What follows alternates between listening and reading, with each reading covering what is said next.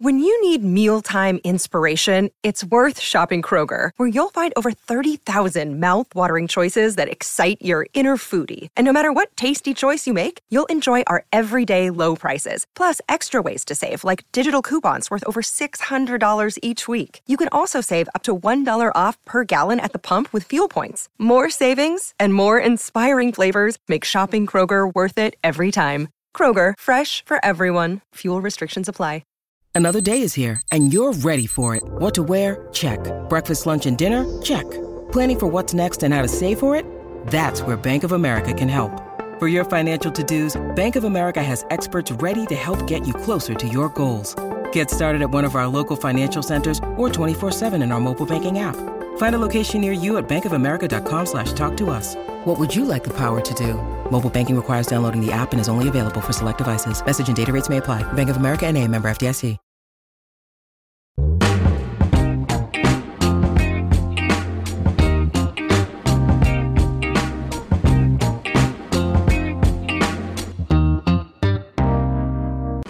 I want to give you all a quick update. I do my best to be as accurate as possible in this podcast, and part of that is following a lot of people who are smarter than I am. In this episode, I talk at good length about the Shohei Ohtani contract, in particular the money the Dodgers are deferring and how that deferred money impacts their luxury tax hit. I cite John Becker in the piece because John is a tremendous follow for topics like this one, only I found out this morning he had an error in his calculations that he has since updated. The concepts and the logic I lay out in this episode are correct, but the updated math leaves LA with a luxury tax hit closer to the $42 million per year that Jeff Passan had estimated, rather than the $60 million I cited from John in the episode. You have my apologies for the incorrect information. I've already updated the show notes to reflect the update and provide the link to the updated Twitter thread about the correct math. Now on to the show. Hello, welcome to CubsPS Plus, a Northside numbers game, a weekly podcast that dives headfirst into the analysis of hot topics driving Chicago Cubs baseball. I'm your host, Mike Waller, a lifelong Cub fan, full-time baseball stat nerd, and sometime youth baseball coach. CubsPS Plus is now part of the Bleacher Bunch Productions Group, joining great shows like The Sun Ranto Show and Cup of Cubby Blue. For the remainder of this calendar year, the podcast will post on my feed, the Bleacher Bunch podcast feed, and my Patreon page. Starting in January, CubsPS Plus will be found exclusively in the Bleacher Bunch production feed and my Patreon feed at cubspsplus.patreon.com, where you can support the show and always find ad-free episodes along with other benefits for as little as $1 a month. In addition to the podcast feeds, you can also find me on Twitter or X, Instagram, TikTok, Threads, Blue Sky, and YouTube, all at CubsPS Plus, a spin on the baseball metric OPS Plus. Love the pod or hate it, please drop a review wherever it is you find your podcasts. If you've done that, thank you so much. Maybe you can share an episode with a friend. Welcome into episode 62, the Nick Martini episode of this podcast. Martini was a Crystal Lake native who wore number 62 when he played for the Cubs in 2021. Why Nick Martini? Because Shohei Ohtani just signed with the Dodgers today on a $700 million contract, and I need a drink. It's been a wild week of fake reports, flight trackers, erroneous reports made in good faith, and a whole lot of rumors as the world waited for Shohei Ohtani to sign. Now that he's made up his mind and will be staying in LA, I talk about his contract, what the deferred money means in terms of luxury tax hit, and then get into the so what of it all. What does it mean for the Cubs? Where do they pivot next? Let's dive in. Are you ready? I'm ready. Here we go. All week I've thought about what I was going to record. For the first 4 or 5 days of the week, I was thinking this was going to be like the Seinfeld episode of my podcast. It was going to be the show about nothing. With Shohei Ohtani waiting and fairly so, right? Like he doesn't have to work on anybody's schedule but his own. But with him unsigned, the top of the market was frozen. There were some smaller trades made. There were some lower tier guys who signed with new teams. Probably the biggest signing so far of the offseason before today, now that Ohtani has signed, was Sonny Gray going to the Cardinals. Tons and tons of guys were still available, really just waiting to see what their markets were going to be. Whether you're trading a guy, as Tampa has been rumored to be trying to trade Tyler Glasnow, or your Cody Bellinger or Yoshinobu Yamamoto, those guys want to hold and see what their market is. Are the Cubs in? Are the Dodgers in? Are the Yankees in? Mets, whoever. And all those teams that were holding and waiting to see if they would get Shohei Ohtani, obviously their budgets had big question marks until Ohtani picked a team. And today, by the time you're listening to this, you already know, so I'm not breaking news here, Shohei Ohtani did pick the Los Angeles Dodgers. One thing I want to talk about today is that contract itself. It's an interesting contract. I had the wrong impression when I first read about it. I did some research and learned a few things today. I'll share some helpful links in the show notes. But as you saw, Shohei Ohtani signed a 10-year, $700 million contract with the Dodgers. Yep, 10 years, $700 million. It's amazing. Before he hurt his elbow, everybody was talking about, man, he's going to get close to $500 million, or he's going to get $500 million. And then at first there was some question about whether or not maybe that money would back up a little bit because he's not going to be able to pitch in 2024. But it became pretty obvious pretty quickly that a number of teams were going to be in their really high dollar amounts. We'll find out in the coming days maybe how far in the Cubs were. Per a John Heyman report, the Cubs were not in the final three. Although, as we've seen the last 24, 48 hours, I don't know how many of those reports I actually believe. But the Cubs were first reported out maybe a week ago, saying that they were out at $500 million. So that in and of itself means the Cubs offered a contract worth $500 million, which I think is well beyond what a lot of people thought the Cubs would maybe ever spend on a player. Now, today I've seen some other speculation that the Cubs actually got up right around the $600 million mark. I saw one that said the Cubs offered $575 with incentives that would push it over $600. I've heard they offered $600. It wouldn't surprise me if the Cubs got in that ballpark, and then once it crossed the $600 million threshold, maybe they backed out. If John Heyman's information is correct, obviously the Dodgers were the winner, and the other finalists were Toronto, where all the smoke was the last few days, and the Los Angeles Angels. It would make sense for them to want to keep him, although, I'm sure they wanted to keep him, but as much stock as he put on winning. And then one of the big things about this contract is we haven't seen the breakdowns yet. It's all still getting finalized, but supposedly, quote, more than half of the money or the majority of the money is being deferred. And what that means is a certain chunk of that money is going to be deferred and paid to Shohei Ohtani over some period of time after the contract expires. And this is fairly common. This is why every year we have Bobby Bonilla Day with the New York Mets. This is why Max Scherzer is going to get $15 million a year from the Washington Nationals until like 2032. Lots of guys have this money deferred. Jason Hayward basically deferred his signing bonus for $20 million. So from 2024 to 2027, the Cubs are paying him $5 million a year for that signing bonus.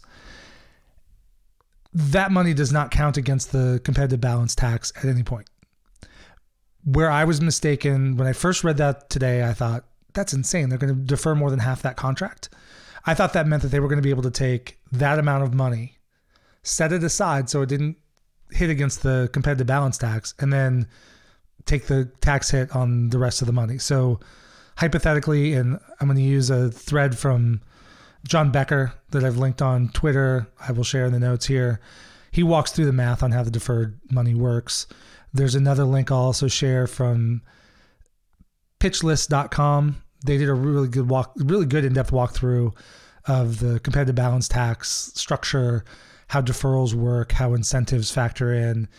Between those two sources, and Jeff Passan, I'll also link his tweet. I've seen that go around on Twitter. He did a kind of a 2-paragraph summary of all of the other stuff to kind of explain how it works.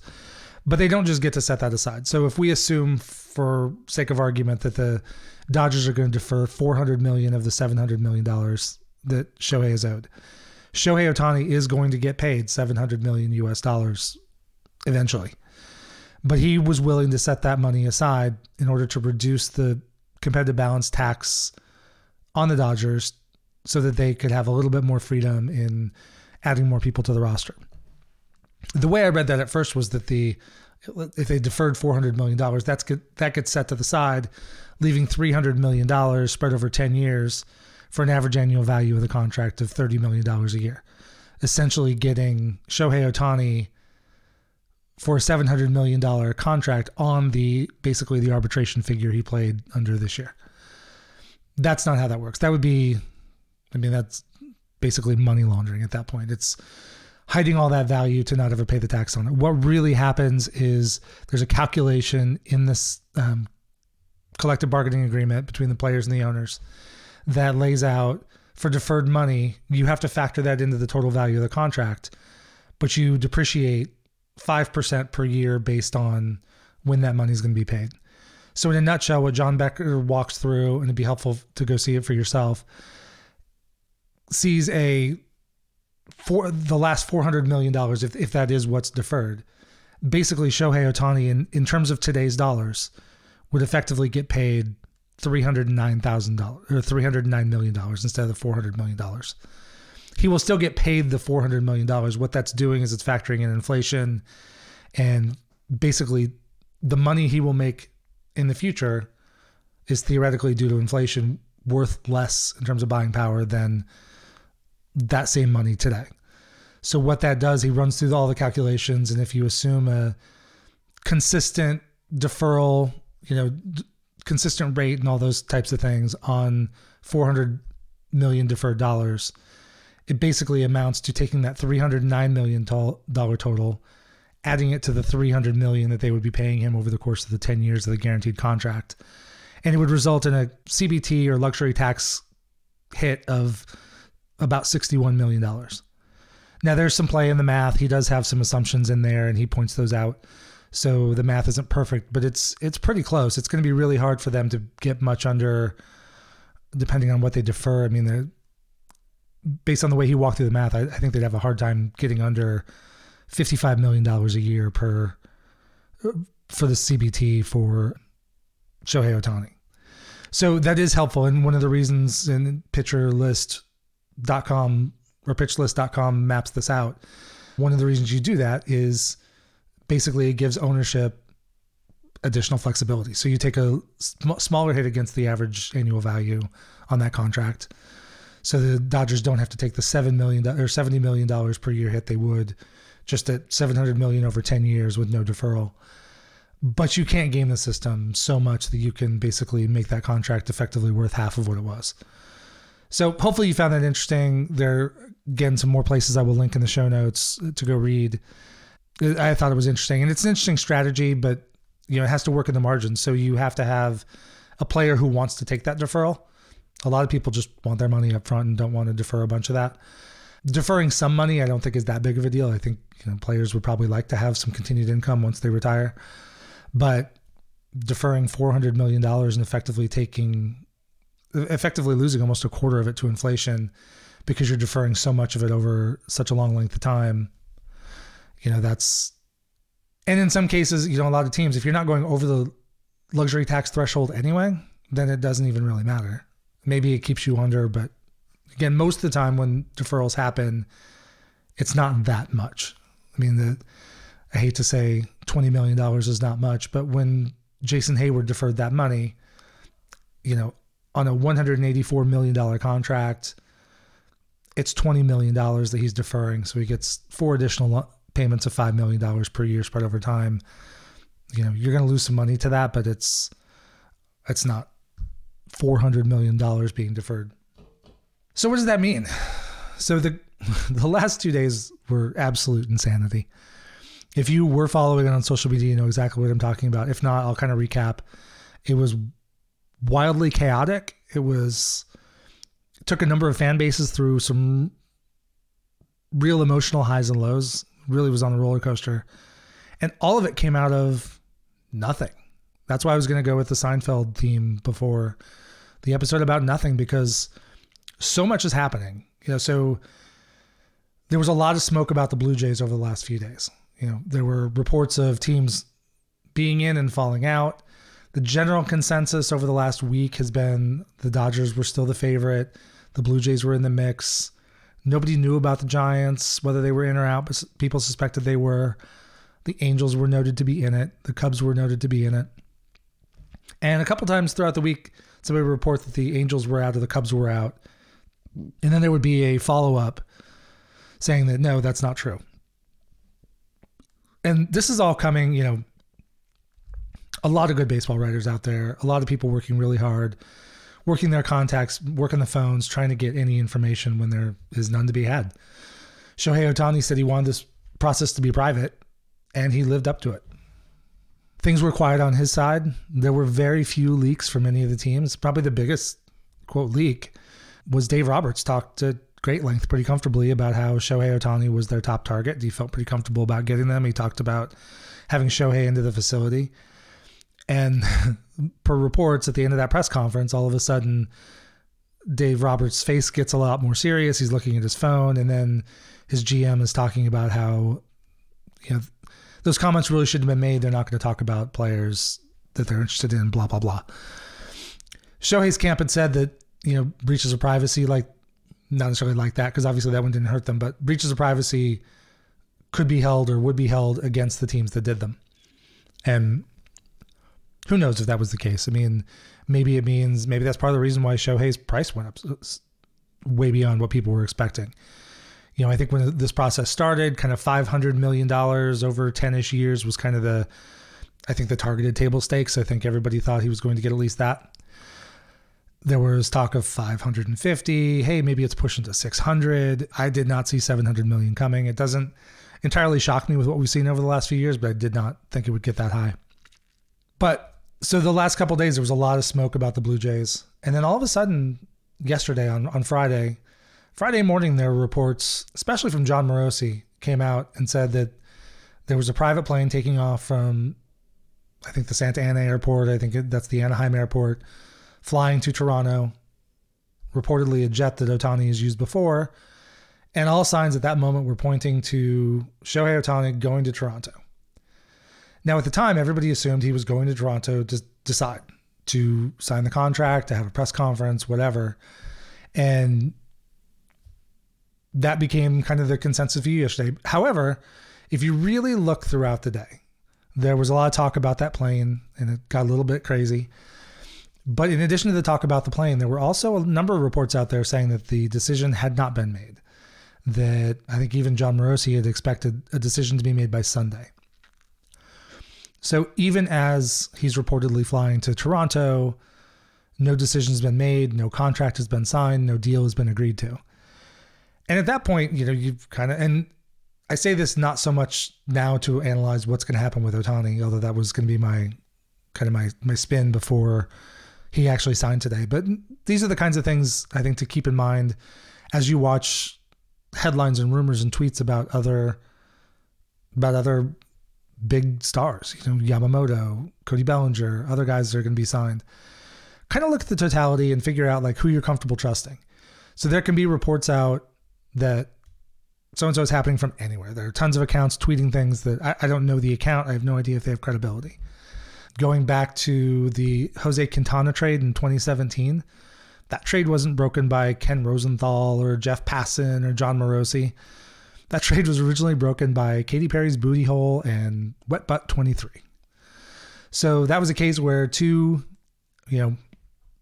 whatever accounts. To this day, I think at one point somebody had done a story on one of the Twitter accounts, but didn't know who they were. Like somebody knew somebody and heard something and tweeted it. Turned out to be true. Sometimes that's just people throwing stuff against the wall. Sometimes it's somebody who is not a baseball person who just hears info and goes. But there are also, for every one of those that hit, there are 100 that are just troll accounts, bots, whatever, just trying to generate stuff for clicks. And so when I'm watching that stuff, I really try to stick to the baseball writers. And I know that different writers have different reputations. I think most of the big national people are pretty solid. John Morosi got it wrong yesterday. Absolutely got it wrong. And he, tweeted as such. He was a pro about it. He didn't take his tweets down. He tweeted an apology and said that he got the story wrong. And that happens sometimes. I think everybody gets it wrong sometimes.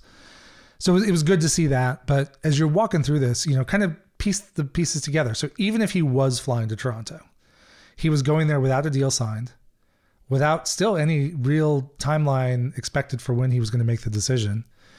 So if you hear some combination of facts like that, like Cody Bellinger is going to San Francisco, it may mean that he's going there to sign a contract, make an announcement. He might be going there to do final negotiations with Scott Boras on a contract, or he might be going there on a visit.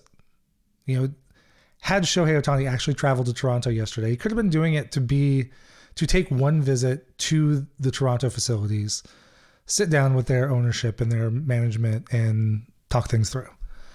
And it could have been that, he was going to go somewhere else on Saturday and maybe somewhere else on Sunday, pull everything together and maybe make a decision later.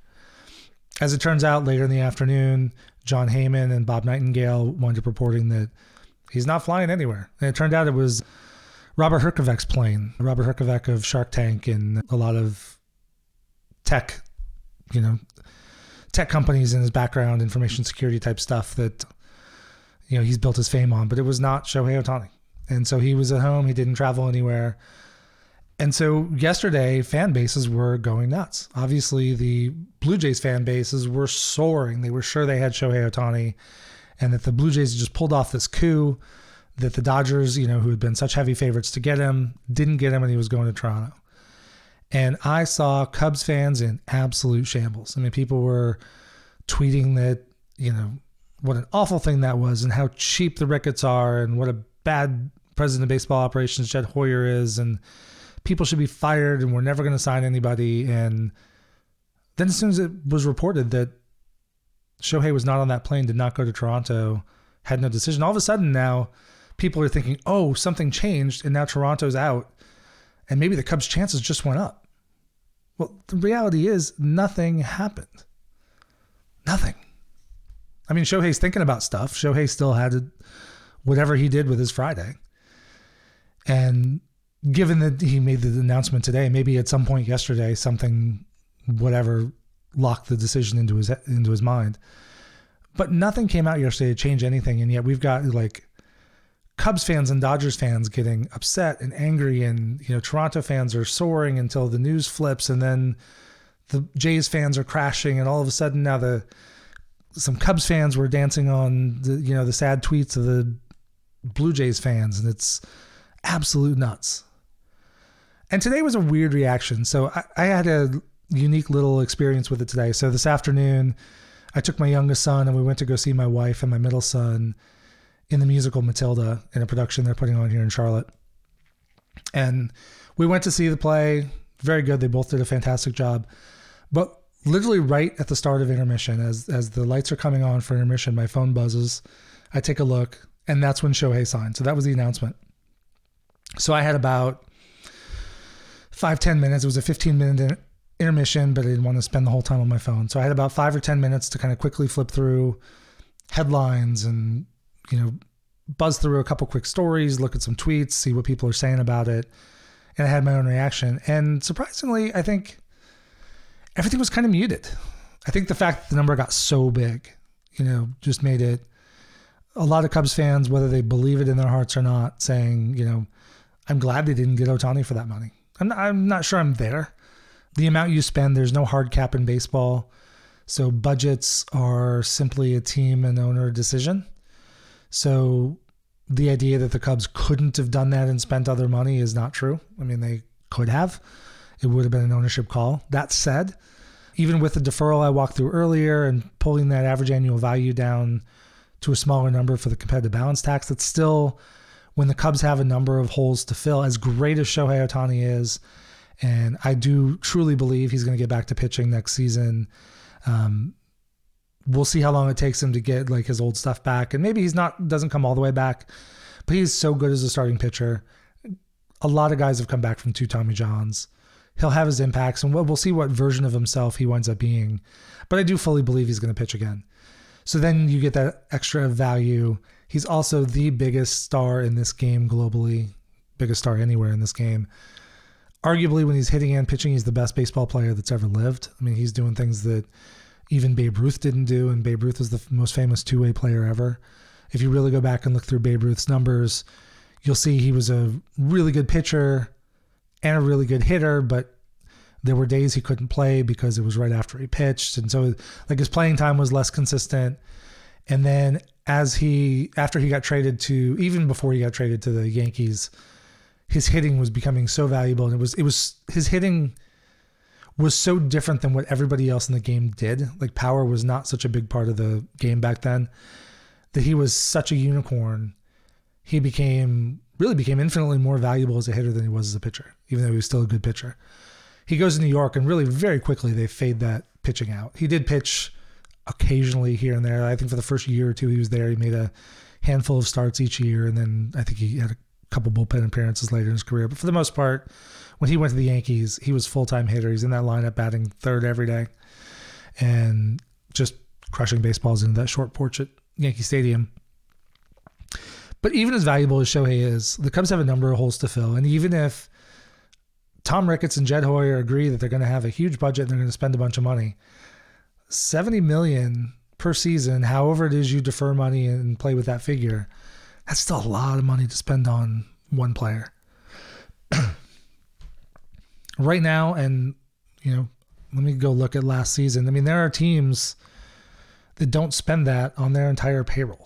And if I go look at last year's payrolls from 2023, I'm on Spotrac.com, SPOTRAC. That is one of the best places to go for salary breakdowns, luxury tax numbers, all that kind of stuff. So if I go and sort by luxury tax allocations, this differently.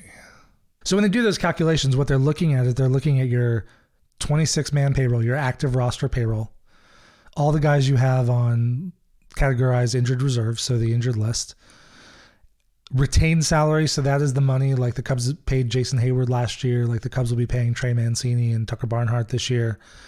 Any guys that you cut, you're still on the hook for their guaranteed money, so that whatever's left of their money continues to hit. Last year was $23 million for Jason Hayward. This year it's right around $10 million combined for Mancini and Barnhart.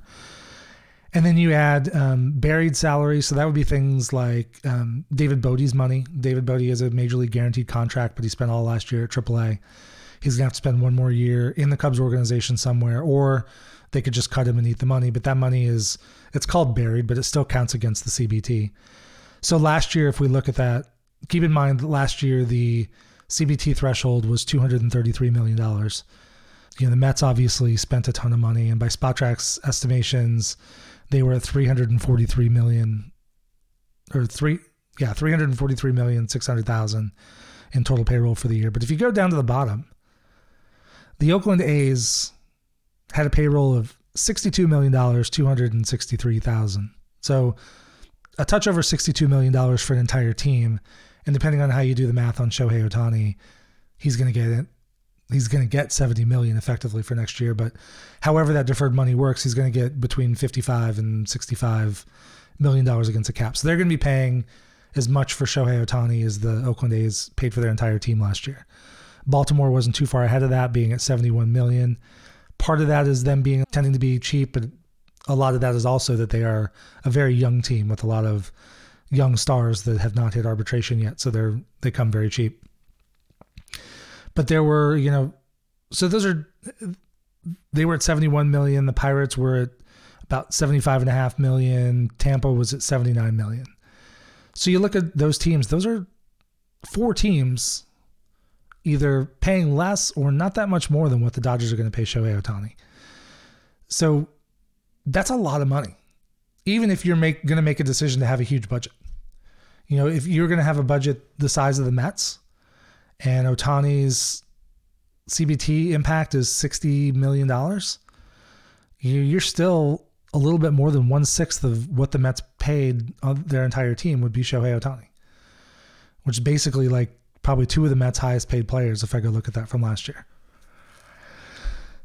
So even though I really wanted the Cubs to get him, I can kind of live with the fact that they didn't. Even though, again, I'm not going to say that just became too much. That's insane. The Dodgers are going to make a lot of money in international marketing having Shohei Ohtani. They're going to sell a lot of extra merchandise. It's going to help. It's going to help ticket sales. Although the ticket sales are usually pretty good anyway. But they're going to make a lot of money off Shohei Ohtani. So, the Cubs would have done the same. It would have been an amazing thing to bring in, when they now have the Marquee direct to customer.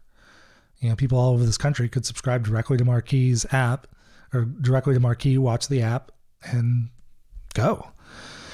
But it is still a lot of money to pay for one player. So we'll see if we find out how high the Cubs went. The lowest I've seen them reportedly in for is $500 million. I've seen them from multiple sources up as high as, 600 or a touch over. If they were in that far, I'm satisfied. I wanted them to make a serious effort. If I had found out that, the Cubs offered, 7 years, $280 million or $320 million when everybody knew basically the starting sticker price was $500. No, get out with that. Like, that's not a serious effort. But if they got up north of 550, they got up to $600 million. It's a serious effort, and I'll give them credit for that. And so where to now? So the Cubs still have all these holes. One thing I've seen that's been a constant fan frustration is like the Cubs haven't done anything. The Cubs haven't done anything there. And one thing I've seen repeatedly posted, and feel free to look if you wish. I mean, it's out there. But I've seen a lot of people pointing to like the Fangraphs win projections for 2024 and showing that the Cubs are not in the top 15. Okay. It sort of makes some sense, but you have to put it in context. It's kind of a useless measure at this point because some teams are more complete than others. Like the Atlanta Braves, their whole lineup is extended for like the next 40 years with half the money deferred to the Braves Foundation. So the ability to project what they're going to do at this point of the offseason is pretty good. Like they're probably looking for some additional pitching. They made a couple trades today. I haven't had time to sit down and really evaluate. Basically, they took some of the guys they got in the Kelenic trade, or no, the trade with Pittsburgh. I can't even keep them straight. Anyway, they've made a few trades. A couple of the guys they traded for, they've now flipped for other things. Max Stassi went to the White Sox today. I think that was for a player to be named later in cash. But the core of their team is Ronald Acuna and Ozzie Albies and Michael Harris the second and Spencer Strider and Matt Olson and on and on and on, those guys. You get to the Cubs and you look at what the Cubs did last year, and you can factor in like the Pythagorean record, which, a lot of people will call BS on that. And I'm there to a point. I think the things like Pythagorean record give you some context in terms of, okay, the Cubs won 83 games. Did they kind of over or underachieve? It kind of gives you that picture. Or it gives you some context, okay, they got to 83. The Pythagorean said they should have won 74. Okay, they really overachieved to get to the 83. In the Cubs case, the Pythagorean record said 91 wins, so they kind of underachieved, which I think, we all saw that.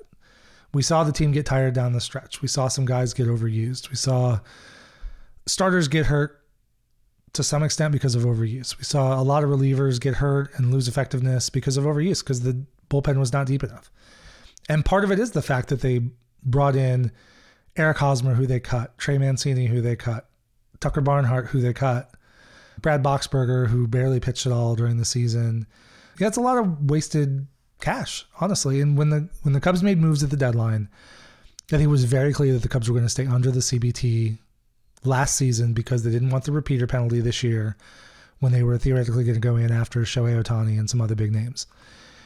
It kind of made sense. But basically what happened, because they spent some of that money and because they frankly wasted some of that money, they were able to get Jose Cuas at the trade deadline and Jeimer Candelario, which is a good pickup. But in terms of bullpen help, they were kind of limited to Jose Cuas because that number put them like right up at the number. And if I look at the Cubs number from last year, again, I'm still on Spot Track. They came in, I guess the final calculations aren't done, but because there are a bunch of other things that go into it. There are some benefits for players that get calculated in, some tax things, some buried salaries in the minor leagues, that kind of thing. Some minor league cost of guys that are on the 40-man. And the Cubs didn't ultimately have to pay a tax. So they came in under, but they came in really probably just under, within a few $1,000s of the 233. If they didn't sign Trey Mancini, or they didn't sign, Hosmer didn't make that much, he made league minimum, but if they didn't sign a couple of those guys and were a little bit more efficient with their dollars early in the season, maybe they could have gotten one more reliever. But like, that's how things stand. So when the Cubs are looking at this, no matter what they're going to spend, we'll see what their budget winds up being. I kind of lost my train of thought there, so apologies. This is an episode I'm kind of putting together on the fly as a reaction to the Shohei Ohtani stuff. But there have been a lot of people frustrated that the Cubs hadn't made moves, that Jed Hoyer's kind of asleep at the wheel. And I obviously don't think that's true. There have been a lot of reports of Jed and Carter talking to a lot of teams about trade possibilities, signings, but kind of when the fan base kind of went negative when Shohei Ohtani was looking to go to Toronto, and I've seen a little bit more of it this afternoon, it's hard. I mean, it's hard to stay positive. You kind of get yourself geared up, especially yesterday, even though nothing really ever changed. It kind of felt like there was new hope, like there was maybe a new shot at Shohei Ohtani. And you kind of get up there and you kind of get disappointed today with the announcement, but I think it's, $700 million and it's the Dodgers. Like the Dodgers were always the favorite. That was always the predicted place that he was going to go. But now, I see people kind of freaking out, like we're not going to get anybody. And the reality is, because everything was on hold for Shohei, the top people on the market, the top trade targets are all still there. Cody Bellinger was not going to sign before Shohei Ohtani, because any team that was chasing Shohei Ohtani and didn't get him, they're probably going to be part of the target audience that chases Bellinger at that point. I mean, Scott Boras knows this game. That's his agent. And they were going to wait and maximize the market, maximize the number of teams they could get bidding against each other and get that price up. Same thing with the Rays. The Dodgers have reportedly been in on Glasnow as well. There are probably some other teams in there for Bellinger. The Yankees were rumored to be in there, but Juan Soto, they did wind up trading for Juan Soto. And, the Juan Soto is kind of the counter to the argument I just made. So I said that a lot of these teams were holding because they want to drive that price up. Well, when the Yankees traded that many players, it was for their top young pitching arms. Michael King, who's in the major leagues, a good young pitcher. The trade, the package that they sent San Diego was really largely surprising, I think, to a lot of baseball. It was certainly surprising to me. They got way more than I would have thought. I've seen some comps, if the Cubs had made that trade, it would have been including Ben Brown, Jordan Wicks, Hayden Wesneski, plus, in that deal. And it's a lot to give up. As good as Juan Soto is, and he's clearly on a Hall of Fame track, you're getting him for one season. The trade is for 1 year. In Major League Baseball, they don't do sign and trades. So you can't prearrange an extension and you have to make the trade and then hope you sign him. And it's a Scott Boras client, and Juan Soto has already turned down, I think it was a $450 million extension offer from the Nationals when he was 24, the season before he was traded, or he was 23 at the time, before he was traded to San Diego. So the odds of him signing any kind of team-friendly extension after a deal is just not happening. So that was a big price to give up. But I think what happened was San Diego was talking to a lot of teams. There were rumors that the Cubs were talking to them about Soto. And I think the plan all along had been to wait till Ohtani was gone, see what all the totality of the offers were, and then make a choice. And I think basically the Yankees offer got so big, and I think the Yankees were pressing hard to get the deal done fast. And I think San Diego basically said, if you want us to do it before we know the full audience for this trade, the price is going to be high. And New York said, let's go. So, they made that deal happen. But no matter how you're feeling right now about the Cubs offseason, and feel how you want to feel, we all have our different reactions to this. All of the targets, except for Juan Soto and now Shohei Ohtani, that the Cubs have been rumored to be after or were largely on people's wish lists, are all still out there. Yoshinobu Yamamoto has not signed. Cody Bellinger has not signed. Tyler Glasnow has not been traded. Shane Bieber has not been traded. A number of young pitchers from the Miami Marlins have been rumored to be traded. They're all still Marlins. Matt Chapman, the third baseman from the Blue Jays, he's not yet signed. Rhys Hoskins, first baseman for the Phillies, who missed all of last year after tearing his ACL, he's still unsigned. I've seen some rumors about maybe Gabe Kepler being traded from Minnesota, or JD Martinez, who was the Dodgers DH last year. He doesn't have a job now. Shohei Ohtani is their DH. So he's available. Another pitcher from Japan, Shota Imanaga, he's still available. Now, he probably won't sign until after Yamamoto. I think that, as you kind of stack these up, similar effects. Ohtani was the big dog. He's gone. Now Yamamoto is probably the big dog. Certainly as far as pitchers go, he's the top dog at this point. The one guy who signed early and got out was Aaron Nola, but he stayed with Philly, so they were able to extend him for 7 years, and I forget the amount of money. But so the Cubs have a lot of targets still here. And as I've said all along, and a number of other people have said too, this isn't rocket surgery, the Cubs have a lot of paths to improve this team. It wasn't Shohei Ohtani or bust. And they have some variance in the guys that are here. Is this the year that Pete Crow Armstrong becomes the starting center fielder? And if it is that year, how does he play? Is he the guy that we saw overmatched for 19 whole plate appearances at the end of last season and some weird playing time under playoff pressure?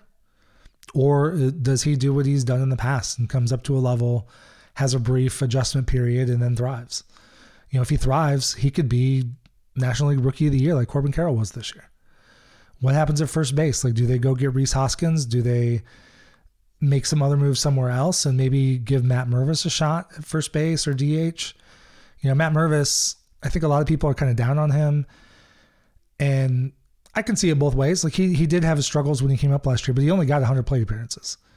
So that's not a lot. Plenty of guys have struggled and then eventually figured it out at the major league level. He didn't get any more chances to figure it out. All he did was crush minor league pitching until he came up. He had his struggles, although I've said this before, he was hitting the ball hard the last week or so before he was sent down. He was having some good plate appearances. Once he went down, he continued to crush baseballs. He put up really good numbers in Iowa. Does he get a shot? Or are one of those guys traded? Christopher Morel is playing a lot of third base in the Dominican Republic in Lidom for the Aguilas. So do the Cubs give him a shot at third base? His bat, what we've seen the last basically season and a half of him in the major leagues is a guy who has a ton of power. He's improved his plate discipline. He's improved the walk rate. He's reduced the K rate a little bit. He still strikes out too much. But when he hits, man, he hits hard. And he's had some special moments. So what does he do? Do they continue to use him at DH? He's athletic enough with a really strong arm. So I think you'd love to find him a position. Craig Counsell said as much, that he really should be in the lineup every day. Not quite sure where he's going to play. I would love to see him, get a shot at third base. I know I've gone back and forth on Matt Chapman. He is a good baseball player. He is an elite defensive third baseman. So if the Cubs signed him, between him, Swanson, and Horner, they would now have a pretty elite defensive infield, which certainly helps because the pitching staff is still a lot of pitch to contact type pitchers. Matt Chapman offensively does not have that high of a ceiling. He's a good hitter, and if the Cubs get him, he improves that position over what they had there last year, without question. But the question is, what's he going to get? If the Cubs get him on a 2 or 3 year contract, I'm in. Let's do it. It starts being 5, 6, 7, maybe not. And I think I've gone over this before, but like the Cubs are in a position where they have a really good farm system. It's pretty consensus top 5 in baseball. And a lot of those guys are starting to get to the AA, AAA level. And really, once a guy's at AA, if he's having success, he's within shot of coming up to the bigs. He really is. We saw Christopher Morel do that. We've seen a number of guys do that. Once you're in AA, you can come up, and if you thrive, you'll stick. So with Matt Shaw, James Triantos, Triantos was the AFL, the Arizona Fall League MVP. Matt Shaw was the Cubs' #1 draft pick last season, and he tore his way up through the minor leagues, ending the season at AA. Now, it's not a huge number of plate appearances. I think it's a big enough sample size to not be fluke. But the question is, is that who he is, or was he just on a tear? So he's not going to start the season in Chicago. But if he continues to tear up the first half of the season next year, he's in play, or he's in play the year after that. So the idea that we have some of those gloves coming up and getting close to the bigs, and maybe locking up that third base position for 5-6 years is not great, because now there's no place for that cheap talent to go. And one of the big pluses of having young controlled talent is that you have very good players that are pre-arb or in their arbitration year. So they're necessarily cheaper than they would be on the open market. So you get quality performers at a cheap price, which theoretically allows you to go out and spend some money on some other stars. Maybe, you want to have guys kind of churning through, coming up or coming in as free agents, guys leaving. So you always have a couple spots to replace and improve yourself year over year. So ideally, the Cubs would always have a good young core of that talent that they can rely on at a cheap cost, whether it's, filling out the bench or the bullpen, maybe the back end of the starting rotation. Ideally, you would create a couple of your own superstars, develop your own superstars. Maybe Cade Horton is that guy on the pitching side. Maybe Pete Crow Armstrong will become a star. But short of that, having those guys and having a number of those guys make up maybe half of your team or better leaves you some leeway to go spend some big contracts. And so the Cubs have a lot of paths to this. They could go Rhys Hoskins and Chapman, just go for those two. They could go for some, Jorge Soler is another guy I've heard talked about. Like he could come, he was probably not a Cub target if the Cubs got Ohtani. Obviously the Cubs didn't. I don't know where he sits on their radar, but he's another guy. We've seen him in Chicago. He's a DH now. Like that's pretty much all he does. He could play outfield. He has a strong arm, but he was just racking up leg injuries all the time. He can come in DH, have a bunch of power. There's nothing wrong with that. And he's not going to be that expensive relatively compared to, some other guys on the market.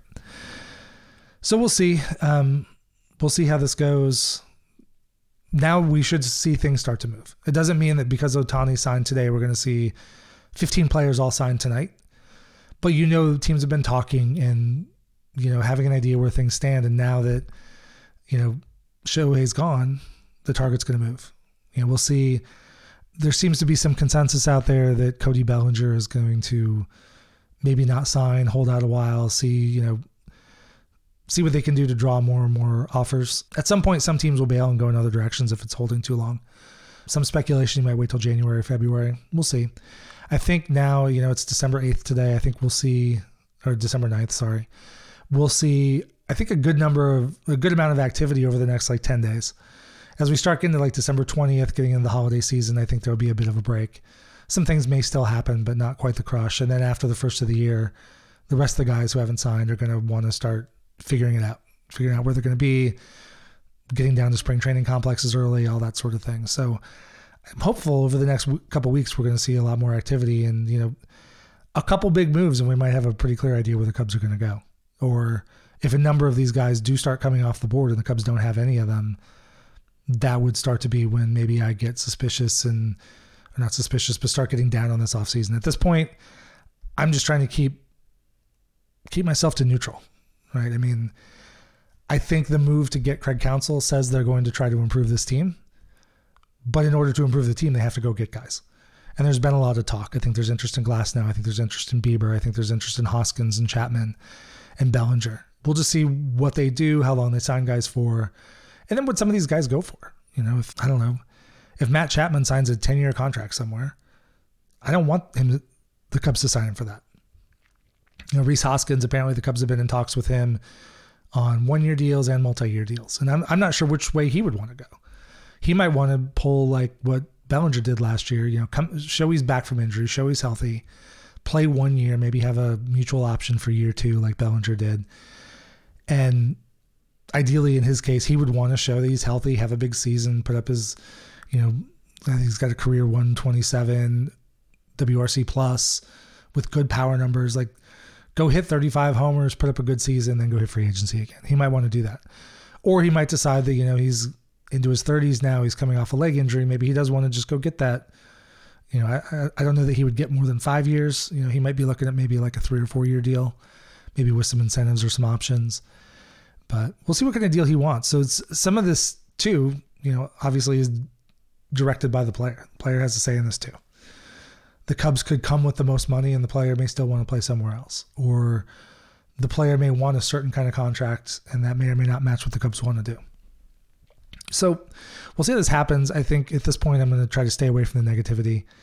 I'm disappointed that Shohei is gone. I think that contract is just fascinating. And I'm really interested to see where the final numbers settle, how much they deferred, what the actual tax hit's going to be. We'll learn more of that. But I really hope over the next week or so, hopefully by the next time I record, the Cubs have a couple additions to talk about. Thank you for joining me today. If you like this episode, please drop a rating and a review wherever it is you get your podcasts, and share an episode with a friend. Just a few seconds from you gives me great feedback and helps other Cub fans find the show. You can find me on Twitter, Instagram, TikTok, Threads, Blue Sky, and YouTube, all at CubsPS Plus. And check out the Patreon page at CubsPSPlus.patreon.com to help support the show. As always, the theme music for this podcast is Prospect Park West by Jerry McCoy. This is Mike Waller, host of the CubsPS Plus podcast.